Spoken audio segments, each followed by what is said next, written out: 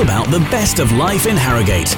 This is the Your Harrogate podcast. Welcome to another podcast from Your Harrogate, and it's Nick Hancock here. So you probably know I am on the radio every weekday morning because I have been for a long time now, probably since God was in short trousers, but we got a bit extra for you today. So obviously on the radio every morning we have all the local info and lots of tunes and lots of travel news and lots of fun and games, but we got a bit of a longer chat on the podcast today about something very exciting, which you should get involved with in Harrogate next week. Priscilla, the Queen of the Desert, is coming to Harrogate Theatre, and we are delighted to be joined by Vicky, who's actually put all this show together. Victoria Eustace and one of the cast, Clive Kirkham.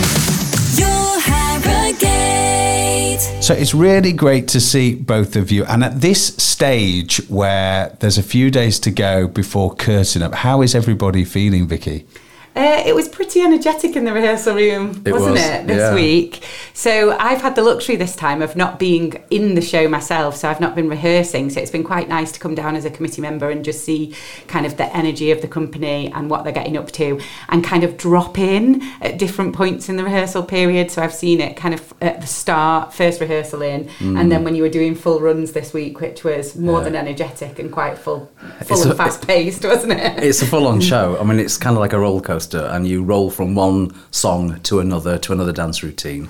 And because we've been sort of rehearsing in individual silos, really, like the main three have been working and the divas have been working and the chorus and ensemble have been doing music, we're actually now all starting to meet up together again. So we're all feeding off each other's energy, but it's great to see what everybody else has been doing and how it fits together as a kind of maelstrom of a jigsaw, really. Yeah, it's a massive difference for us in terms of production from last year. So we've gone from people being green in Shrek and dressed as fairy tale creatures and having this Neverland type approach to going to full glitz and glam.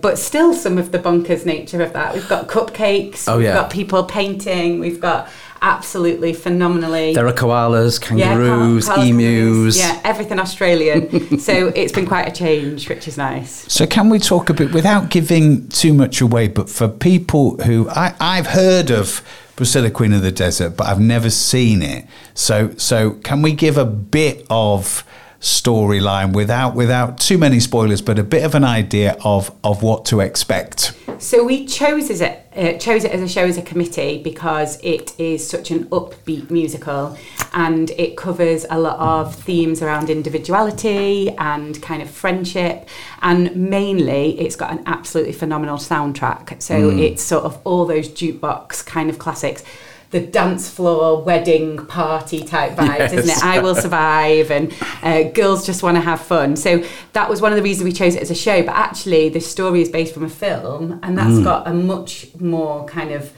cultish following, hasn't it, behind it, the film? It has. It was a bit of an indie kind of movie when it first came out, because back in the 90s when it first came out as a movie, things like drag and transgender issues weren't really very mainstream, and they certainly weren't topics for films. So when it came out, it was a bit of a trailblazer, really. But because it's really feel good, and it is very much about how these friendships develop and change over time, literally on the journey and in their relationships as they carry on, it has quite a bit of a status because it's upbeat, it's funny. There are some poignant moments in it too. It brings to the fore some issues which sadly are still relevant today, like transphobia and homophobia and violence against queer communities. I don't want to sound too heavy, though, because that is an important part in it, but it isn't the overall. And overall, what wins out is love, acceptance, difference, fun. And I think it's been great for the cast to tackle some of those things because there are those kind of raw issues within it, but it comes in such a kind of way that it touches upon it and then it moves on to something much brighter, and actually it gives a really rounded feel. When you're watching the show, you get those kind of elements of everything. You get some dance, you get some fantastic kind of pop classics, you get some real comedy moments at points, don't you? And the original production in the West End and both in Broadway won lots and lots of awards for its costume design, because obviously with the luxury of drag comes the wonderful world of everything out there wear glitz, glamour and full costume. So we're really excited. Our costumes arrive this weekend. They do. So we're starting rehearsing to get those into at that. all. But yeah, it'll be a feast for the eyes as much as the senses. I think that gives us a really good flavour of what to expect. And the film is nearly 30 years old. It is. And it's so interesting that you say, Clive, that actually there's issues that are still very relevant in 2023. For sure. I mean, you only have to turn on the news in this country to hear the far right talk about how trans people are the enemy, how gay people are grooming children, how drag is like a threat to civilization. And I know it's the sort of far right minimal part of politics, but they have a very loud voice and it sort of carries on. And so people get under attack, and people are under attack, and you see that in this piece. In a very sort of powerful and profound moment in Act 2. But as Vicky says, that's not where it ends. It ends with optimism, it ends with moving forward, it ends with reconciliation and people finding a way to move forward, which hopefully the centre of politics will prevail. And you look at that in the storyline, thinking it's 30 years ago, there's actually some quite profound moments in terms of characterisation, isn't there, between Marion and Tick? And just kind of... Gay parenting is an issue. Parenting a son, but, you know, Tick not necessarily, and Marion in a conventional sort of relationship. They are married, but it's not what you would see. So it does kind of make you think about relationships, make you think about friendships in maybe a different way. And I think it would make a really good night out with a group of friends, probably for that reason, wouldn't it? Because you'll probably spark those things of, oh, do you remember when we went on this journey and that happened, something mad happened, or, oh gosh, I remember singing I Will Survive in somebody's wedding. I think it'll kind of spark those things. That's quite a good thing for people then, isn't it? To know that if you're going out as a group of you, whether that's friends or family, that it's going to be a proper night out. You might want to go for a drink beforehand. You certainly might want to go for a drink afterwards, because there'll be loads to talk about. But the music, the sing-along and well-known songs will be a big part of that, won't it? They're huge. I mean, in the movie, they were pretty much the sort of backdrop to it. But I think the stage production brings them centre. So, for example, you get songs like It's Raining Men, which opens the whole piece up and sort of sets the tone. And who doesn't know and love It's Raining Men? And the women who sing it in our production are just incredible. Yeah, our divas are phenomenal. Oh, their voices are just extraordinary. But then you get things like What's Love Got to Do with It, Tina Turner. You get Cyndi Lauper's True Colours and Girls Just Want to Have Fun. You get Venus by Bananarama. Groove Thing. Shake Your Groove Thing on Peaches and Herb. And, you know, these are classic songs that, you know, if they come on in anybody's night out, they're going to guarantee to pack the dance floor. So to have those as part of a narrative and a story that actually add to the story is really a beautiful thing. It's really well done. And we get a luxury of a live band as well. So it's not just like hearing them on the radio. You've got a full kind of band to play along with. And the finale is incredible. I think we rerun most of the songs in the show again in the finale, which hopefully... You know, I know there's some press in theatre land about joining in and whether joining in is okay, but we'll happily have people join in our finale. In that finale, stand up on their feet. Get up, disco dance. Yeah. And how many people are involved? Because obviously everybody's giving a lot of time to this. How many people are in the organisation? So the way we work is we are affiliated to an organisation called NODA, which is National Operatic and Dramatic Association. So they're an organisation that support us as community theatre, and we're in a district of a number of other operatic societies. I think people have moved away from the operatic now, haven't they? I think so.